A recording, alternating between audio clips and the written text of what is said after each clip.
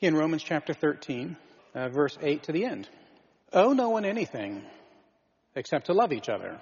For the one who loves another has fulfilled the law. For the commandments, you shall not commit adultery, you shall not murder, you shall not steal, you shall not covet, and any other commandment are summed up in this word: you shall love your neighbor as yourself. Love does no wrong to a neighbor. Therefore, love is the fulfilling of the law. Besides this, you know the time, that the hour has come for you to wake from sleep. For salvation is nearer to us now than when we first believed. The night is far gone, the day is at hand. So then let us cast off the works of darkness and put on the armor of light. Let us walk properly as in the daytime, not in orgies and drunkenness, not in sexual immorality and sensuality, not in quarreling and jealousy. But put on the Lord Jesus Christ and make no provision for the flesh to gratify its desires. Well, this is the word of our Lord. Well, there's a lot happening in this passage, but I want us to notice that there is a fair bit of tension, to be sure. You see, Paul is setting up this passage this morning with something that he is saying to us we owe. There are things that we owe. Now, that language showed up last week, didn't it? Verse 7 of our passage last week. Pay to all what is owed. And I said this last week, but I'll say it again. Verse 7 is actually a command. Pay to all what is owed. And it's phrased as if there is a fairly significant debt, and that the payment of that debt ought to happen. And then what Paul does in verse 7, he states 4 things that are owed. And those 4 things that he states, he actually doubles them up. He says each of the 4 things twice. Taxes, to whom taxes are owed. Revenue, to whom revenue is owed. Respect, to whom respect is owed. Honor, to whom honor is owed. And there's actually, it's a little bit funny, a memorable quality in these doubling up of words such that taxes and revenue kind of go together, and respect and honor, they go together. There's a similarity of sound such that Paul, he's really saying something that's a bit hard to hear. Pay what you owe. But he's saying it in a very melodic way. So the word for taxes is pharos, and the word for revenue here in this passage is the word telos. Pharos and telos. And then respect and honor are phobos and time. Phobos and time. So Paul seems to be bouncing back and forth between a word that begins with PH and a word that begins with T. And he does it again, a word that begins with PH and a word that begins with T. And he's saying something in a very melodic way, but the something that he is saying is actually rather hard to hear. Pay my taxes, really, and my revenue. Respect and honor. These are debts of mine, Paul says. These are things that I owe. I hope that you felt last week that verse 7 ended with a little bit of a bad taste in your mouth. Taxes and revenue, pay them. And not only that, respect and honor, pay those things too. And it's almost as if in verse 7, Paul is winding up a rubber band. And then in verse 8, he actually releases the tension of that rubber band, because how does verse 8 begin? It begins with these 3 small words in the Greek that really say, owe nobody nothing. He's just told us to pay these 4 things, and he stated each of the 4 things beautifully and repetitively. And now, right here in verse 8, the tension is released, and he says, owe nobody anything. Well, but I thought you just said I owe some things. And just as Paul commands in verse 7, pay all that is owed, here in verse 8, he commands, owe nobody anything. And the tension is released, so to speak. In verse 8, he uses the word all, and in verse 9, he uses the word nobody. It's really remarkable. Owe nobody anything. Well, what's Paul doing here as he releases this tension of paying our taxes. He's going to describe to us a different kind of obligation, the kind of obligation that is ongoing.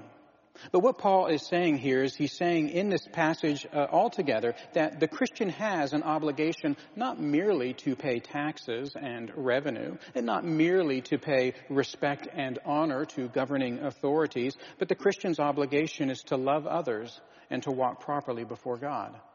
To love others and walk properly before God. And that's how this sermon is outlined. Verses 8 through 10, the Christian is obligated to love others. We've said a few things about how Paul sets this passage up. But looking again at Romans 13, verses 1 through 7, in those verses, Paul is describing the kind of debt that is owed to governing authorities. Romans 13, verse 1.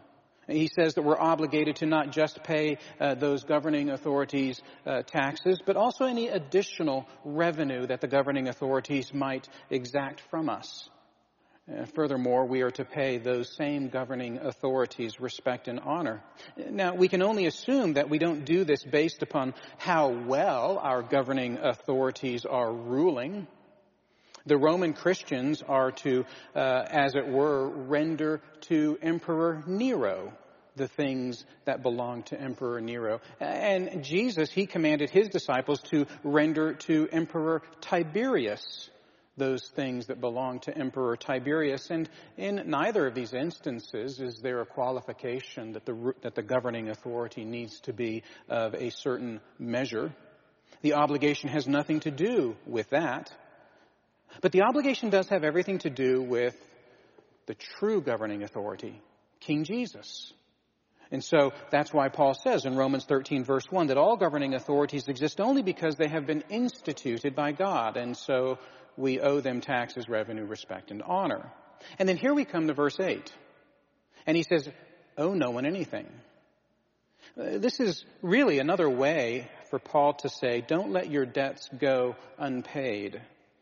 In a rather sly way, Paul is encouraging these Roman Christians to get their debts paid to such a degree that they actually owe zero. Pay your debt of taxes, pay your debt of revenue and respect and honor. But if you look closely at verse 8, there is one debt in particular, the debt in which Paul seems to release all of the tension upon, a debt that is not paid and in fact will never be fully paid.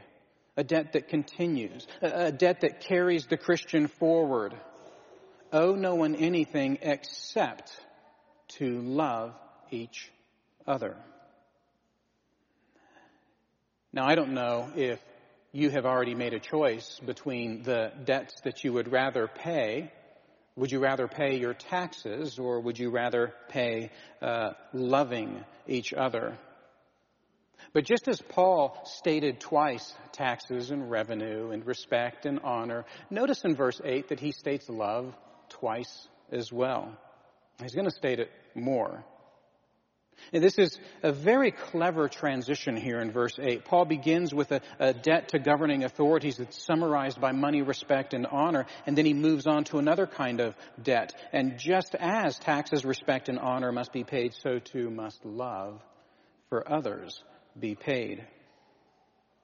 Now, I want us to spend a little bit of time here, and I want us to pull out 4 significant things about this command to owe love to others. This command begins in verse 8, but it continues on through verse 10. In fact, verse 8 and verse 10 seem to be pairs. They are stating the same thing in slightly different ways. But I want us to make sure that we notice 4 things about this command to pay the debt of love for others. And the first thing is this: the command to owe love does not reach completion like the command to owe taxes. And what's meant by that is simply this: the command to owe love, it's actually ongoing. You see, once your taxes are paid, they're paid. And then once respect and honor are shown, well, it seems to be that it's time to move on. It could be that the tax year is over, the bill has been paid, or the governing authority has moved on, the governing authority has died. So it seems very much that the taxes and even the honor and respect seem to be tied up in that object of the governing authority. But look at the command to owe love in verse 9. You shall love your neighbor as yourself. And we're going to come back to this later, but just as you care for your own needs in an ongoing way, so too are you to care for the needs of others in an ongoing way. It's this love that you owe, paying as a debt, it actually goes on and on.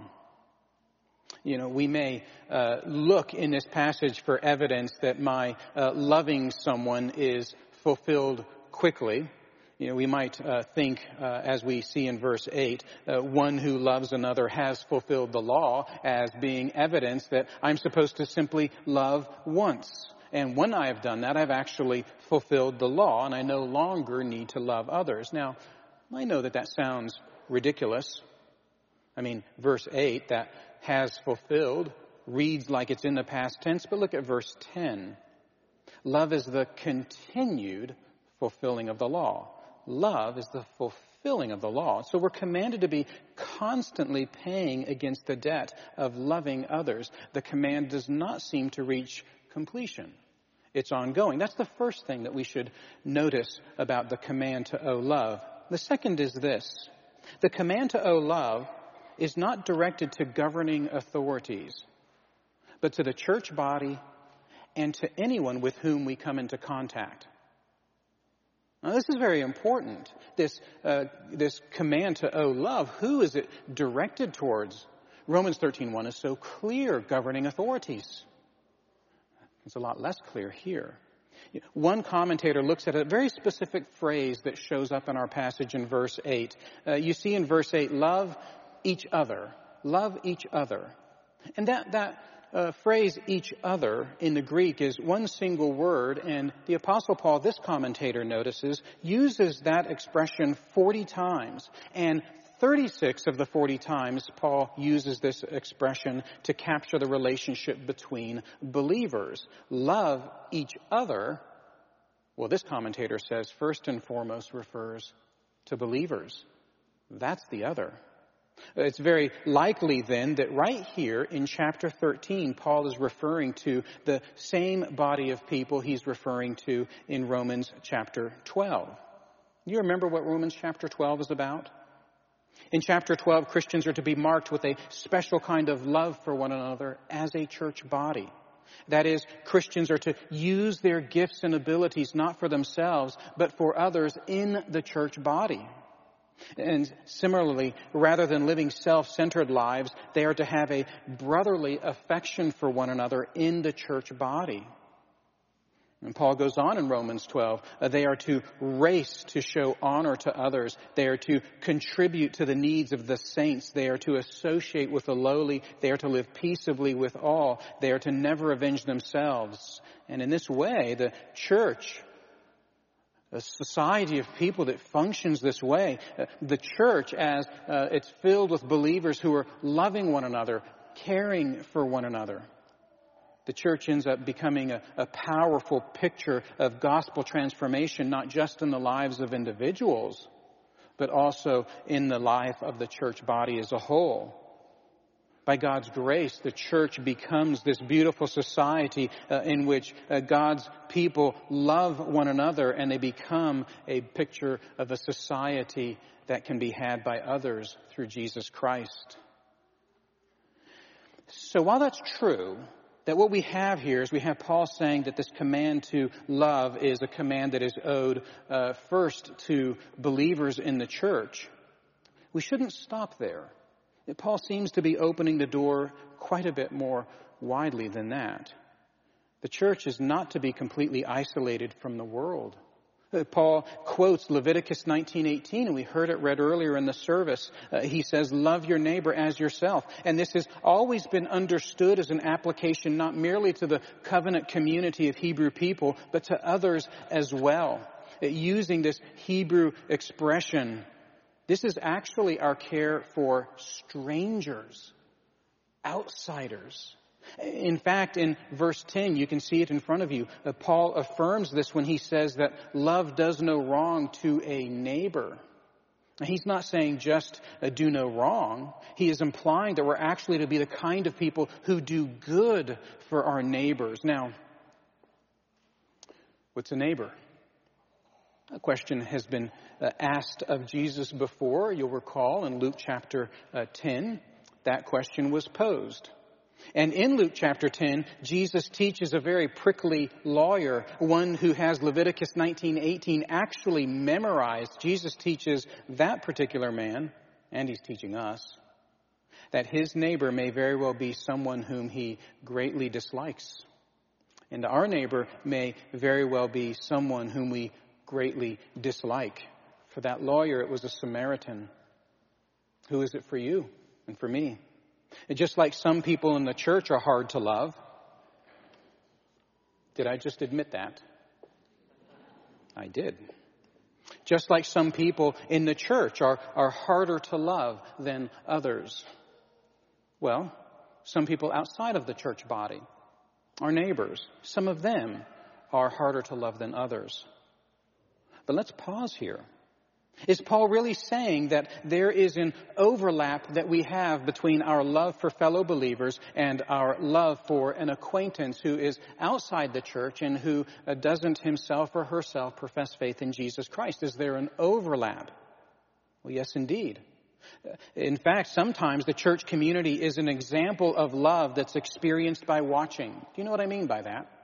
Sometimes the church body is an example of love that's experienced simply by watching outsiders watch the church body and see how the church body functions. And they think there's something special there. We hope that they think that there is something special there.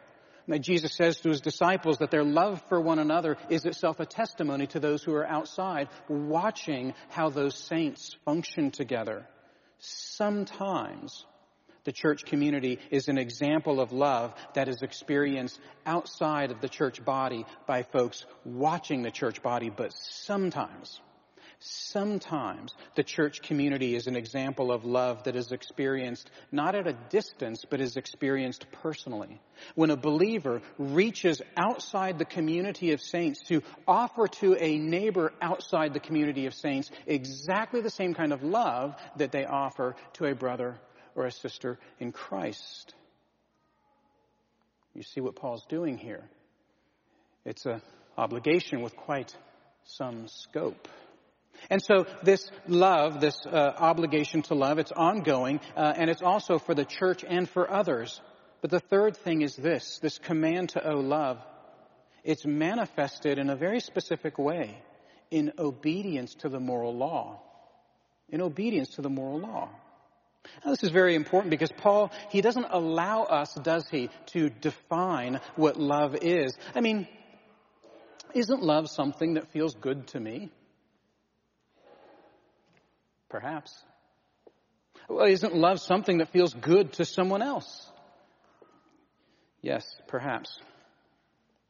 But the ongoing love that we are obligated for the saints and for others, Paul tells us, is a specific kind of love that's circumscribed by God's moral law.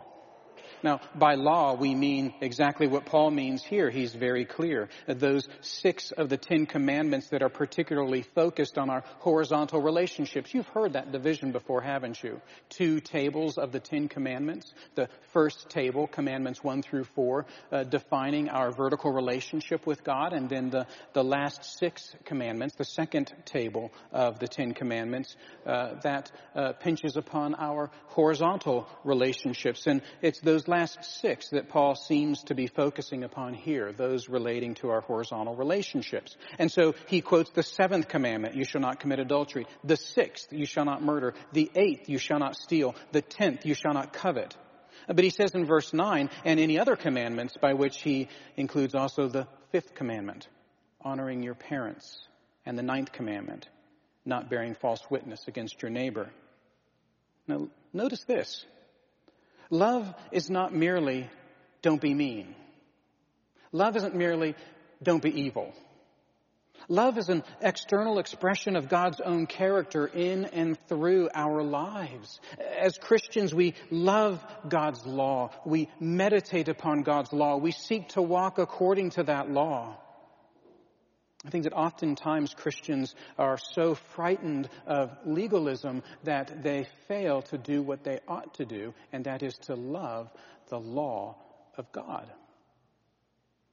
Now, I know that you sense this as well, but let me say in advance of next week that next week we'll be looking at Romans chapter 14. And Romans chapter 14 has much to say about moralism and legalism in the life of the church. Let's wait for Paul to teach us. But for now, let's notice what he's saying, that we are to be a people who, as Christian people, walk according to God's holy law, not as a basis for salvation, but we certainly don't ignore his law. The Ten Commandments, the moral law of God, is to become a litmus test of our love for others. That's what Paul is saying. And do you know what Sunday school used to consist of in the history of the church? Maybe you don't know. What we normally think of as Sunday school probably began in the 18th century in England under the ministry of Robert Raikes. That's generally what scholars think of when they think of the history of the Sunday school movement in Protestantism. And what Robert Raikes was doing in Gloucester, England, is he was taking catechetical training of catechisms, and he was merging that to training how to read, a literacy program. And it caught on, and he has become known as the father of the Sunday school movement. But if we're really honest, the oldest curriculum for Sunday school in the history of the church is actually quite different from that. J.I. Packer makes this very clear in a nice little book on sanctification called Growing in Christ. And he makes an argument in the introduction of that book that the church has for a long time seen the three sources of what their Sunday school education would look like. It would be training on the Apostles' Creed, training on the Lord's Prayer, and training on the Ten Commandments. There's actually a rich heritage of Christians loving the Ten Commandments. The Ten Commandments teach us not merely what not to do, but they also teach us what to do. For instance, the sixth commandment isn't just about not murdering someone. There are other scriptures that fill in what that commandment is about. Scripture tells us certainly not to murder someone, but Scripture tells us that it's also about not hating others. It's about avoiding vengefulness, refusing to quarrel with and to provoke others. Not only this, the sixth commandment is just what not to do. It implies what to do, specifically, to give thought to and to think and act charitably and gently towards others, to be peaceable and civil, to protect them, not merely not murdering them. You can look at the Westminster Larger Catechism for just an eloquent exposition of the role of the Ten Commandments in our life today. And this moral law, God beautifully organizes what it looks like to do something that we speak almost loosely about, love for others.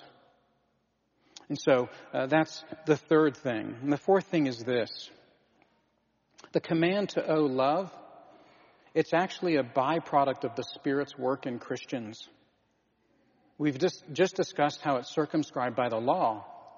But it's actually a byproduct of the Spirit's work in the life of a Christian. Is Paul saying that I love others by following the law? Isn't a Christian dead to the law? That's what Paul says in Romans chapter 7. Is he now really saying that a Christian is someone who follows the law? Well, Paul is not here reinstating the law as if the law now functions as it once did.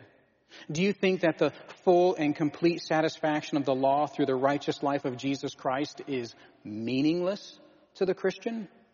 The Christian is permanently and eternally clothed with the perfect righteousness of Jesus Christ. He is the one who has satisfied all of the requirements of the law. To be a Christian is to stand before God already clothed by the perfection of Jesus Christ, so that before the sight of God we are righteous, not because of our righteousness, but His righteousness, Paul is not teaching us that the law is a means of salvation. When Paul says in verse 10 that love is the fulfilling of the law, I believe he's actually quoting himself. It's just our memory is a little slight. When he says that love is the fulfilling of the law, he's quoting himself from Romans 8 verses 3 and 4. You should write that down. Romans 8 verses 3 and 4. In this passage, Paul defines what it means by fulfilling the law. Listen to what he says. He says this, "For God has done what the law, weakened by the flesh, could not do.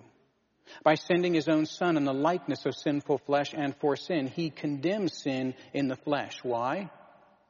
In order that the righteous requirement of the law might be fulfilled in us, who walk not according to the flesh, but according to the Spirit. And Paul here is not talking about the law as if the law is something that converts us. He's talking about the regular walk of someone who is indwelt by the Holy Spirit. That's what a Christian is. Their heart has been regenerated. They are a new creation. And so listen again to what God graciously does. He indwells us by his Holy Spirit so that we might become that new creation. All of the demands of the law that would serve to condemn us have been satisfied in Jesus Christ. And yet that same Spirit that has made us a new creation now guides us in our Christian walk so that we know how to love others and are enabled to do so more and more. Well, this is where Paul's taking us next. Having told us that the Christian's obligation is to love others by following the moral law, he now tells us to walk properly before God. This is what he does in verse 11, but you can see this language in verse 13, this language of walking. It's almost as if Paul rouses Christians to action. This is why, as I was thinking about an illustration for our little theologians, this sleepiness is right here in the passage. He says in verse 11, "The hour has come for you to wake from sleep, for salvation is nearer to us now than when we first believed." As you can imagine, this expression has caused a bit of stir in the history of theology because some believe that Paul is here teaching that the second coming is right around the bend. It's coming any moment, even within the generation of the Christians here in Rome. But I don't believe that it's necessary for us to read that in Paul's phrase. You know, in chapter 15, Paul is going to make an argument for planning because he has an intention of making Rome his new base of operations so that he might then go off to Spain and to do ministry there. He doesn't seem to be teaching here then that the second coming is going to happen next Wednesday. There are times when Paul will speak about the coming of Jesus as if it's at hand at any moment. You can look at 1 Thessalonians 4, and he seems to do that often. The second coming, it's right around the bend. But I rather agree with Augustine, who thinks that Paul here is rousing us. He's using this language and this imagery as if he's saying to us that every day brings us nearer to the return of Jesus, though we don't know when that will be. He seems to be bringing to mind the steward who should avoid sleeping at all costs because the master, he's going to be home at any moment. Luke chapter 16. Now this makes perfect sense with the imagery of debt. Consider our obligation to pay love towards others. And what does Paul say here beginning in verse 11? Let's get moving. Let's get moving. Next, what's so interesting about Paul jolting us with a cattle prod is what he tells us to do. Everything that he says has to do with personal holiness. He says that there is a casting off. Let us cast off. And he says that there's a putting on. Let us put on. And I want to examine these separately, but I want you to just pause and take in this image of someone who is sleeping. They're in their pajamas and they're cattle prodded awake by Paul. And he says, get up. And what he tells them to do is something that's a little bit hazy. Love others. And I wonder, loving others, I'm not sure what you mean by that. Love others. And yet he continues to prod us and to wake us up.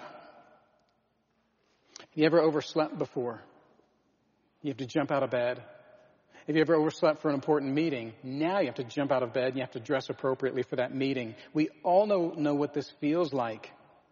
But oftentimes we don't think of Christian holiness as quick. fast.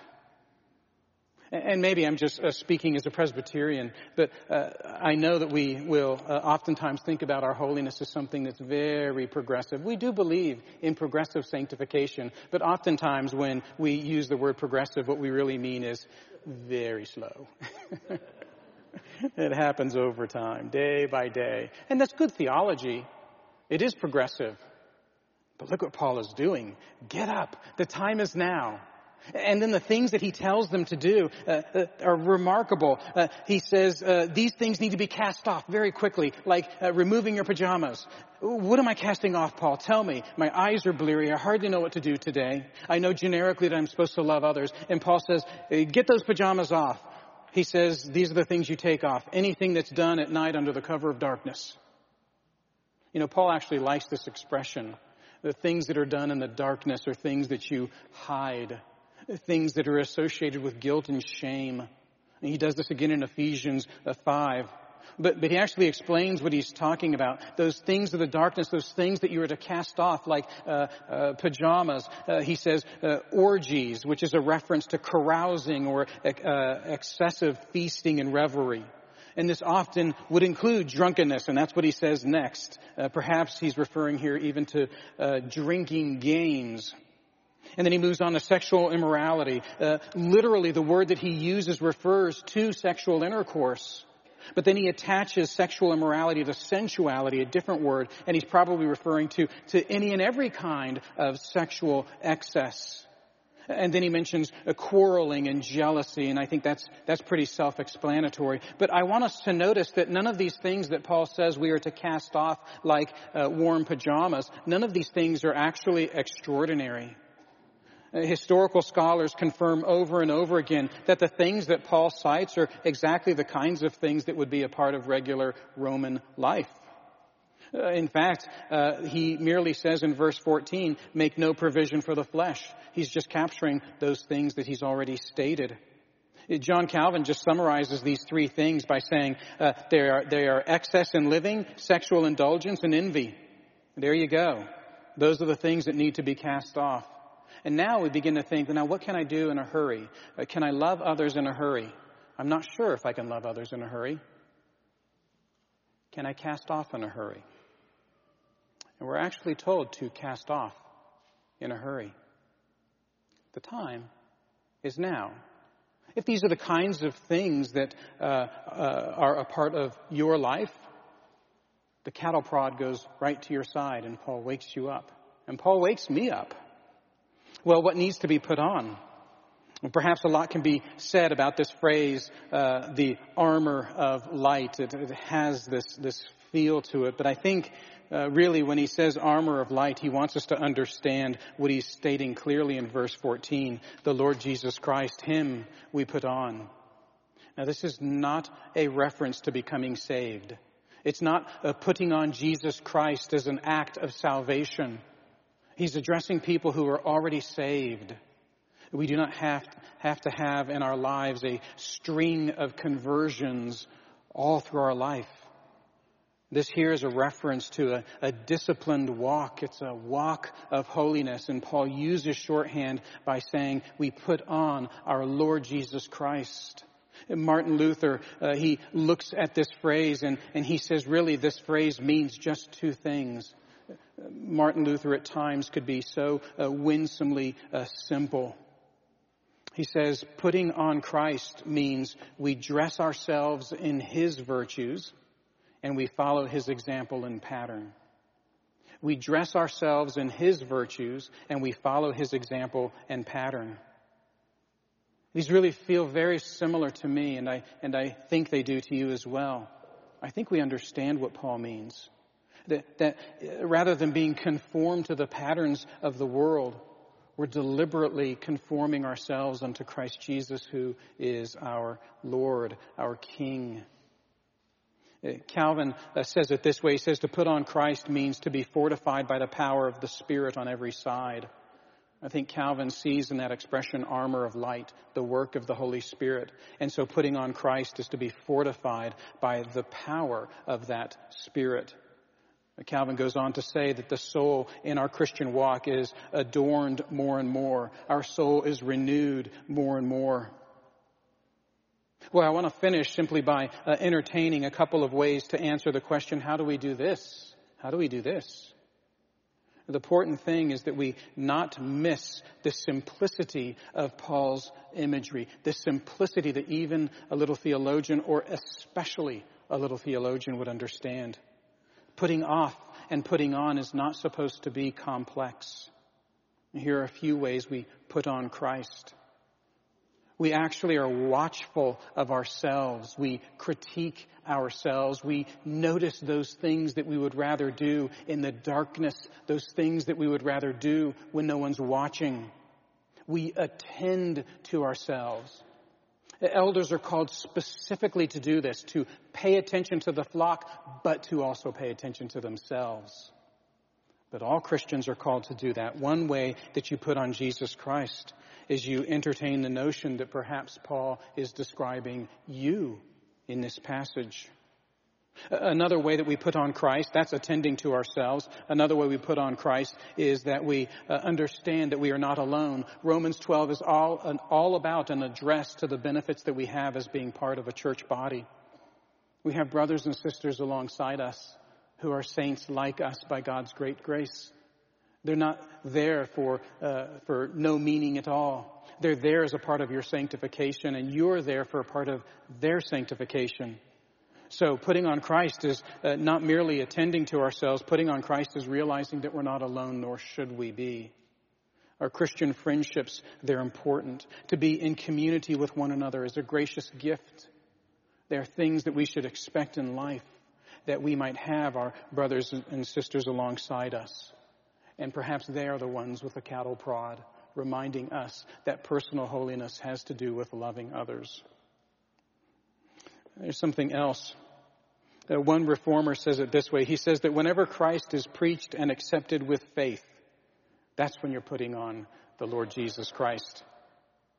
Now, part of that is a plug for being here this morning, being a part of a worshiping body, coming together and submitting together to God's word, and listening to the word that's preached, feebly though it is, poorly though it may be, submitting yourself to the word that's preached. But this reformer, Johannes Brenz, is saying a little bit more, that we need to be the kind of people who preach to ourselves as well. And just as I'm a steward of God's word, wanting to say only what God's word says, you are called to do that as well. You're listening to me preach, but you are also preaching to yourself. You're preaching to your spouse. You're preaching to your children, to your parents. These are three things that come to mind. Again, we ought not make this more complex than Paul seems to be hinting. We put on Christ by attending to ourselves, realizing that we're not alone, and being preached to and preaching to ourselves. But don't forget this, that terminology of paying what is owed. How quick we are to be self-righteous about paying our bills on time and paying off our debts. I'm not sure we speak as often about the obligation that is owed to others, even including those who are outside the church.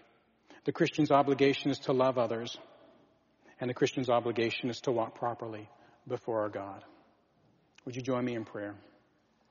Our Father, we know that you know how to instruct us. You know how to save us, so of course you know how to instruct us. And we know that by your Spirit you are bringing to completion that which you have begun in our salvation. And we thank you for that. Soften our hearts, we pray, that we would love others and that we would walk properly before you. In Jesus' name, amen.